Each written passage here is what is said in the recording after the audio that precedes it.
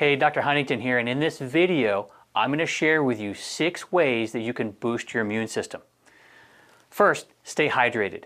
And I listed first because it's important, but it's also easy and inexpensive. Staying hydrated requires consuming enough clean water and maintaining the right balance of electrolytes in your body. Electrolytes are minerals that dissolve in your body fluids and are electrically charged compounds. The most common electrolytes are sodium, calcium, potassium, magnesium, and phosphate. And these electrolytes have many functions, but one of them is to help keep you hydrated. So staying hydrated includes 2 things. First, adequate electrolytes in the proper relative quantities, and second, drinking enough clean water.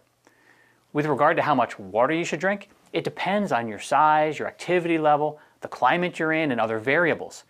A good starting place might be about 8 8-ounce glasses of water per day.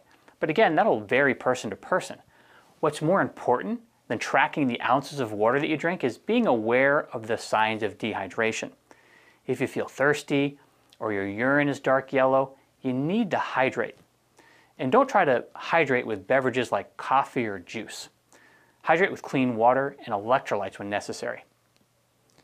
A third way to maintain a strong immune system is to become an expert at managing stress. Now, this concept of managing stress, I want to be clear here, because I'm not saying that you should live an unexciting life in a completely safe environment without any challenges and no danger or possibility of failure.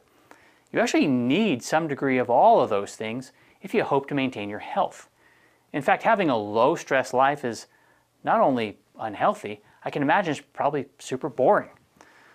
I'd be willing to bet that most people who are sick in part for lack of enough to do, as opposed to having too much to do. So don't contract, don't do less, don't back away from life. That's the wrong direction to go in, unless you're aiming for an early retirement from the game of life. But what I am saying about stress is that it's easy to get stuck in this thing doctors call a fight or flight mode, and it's a physiological thing that has to do with your hormones and your nervous system. It's where your body's stuck in a stress cycle that just doesn't stop. You know, constant worry and can't sleep and concern about the finances and concerned about problems, and it just never shuts off unless you turn it off with booze or drugs. Now, even without the booze or the drugs, that's the situation that needs to be managed, because stress like that lowers immune function and overall health. One of the best ways to manage stress is to exercise. And that's number 4, by the way, in terms of handling stress. Most people don't move enough as it is. So using exercise, even just going for a walk, can help to break the stress cycle.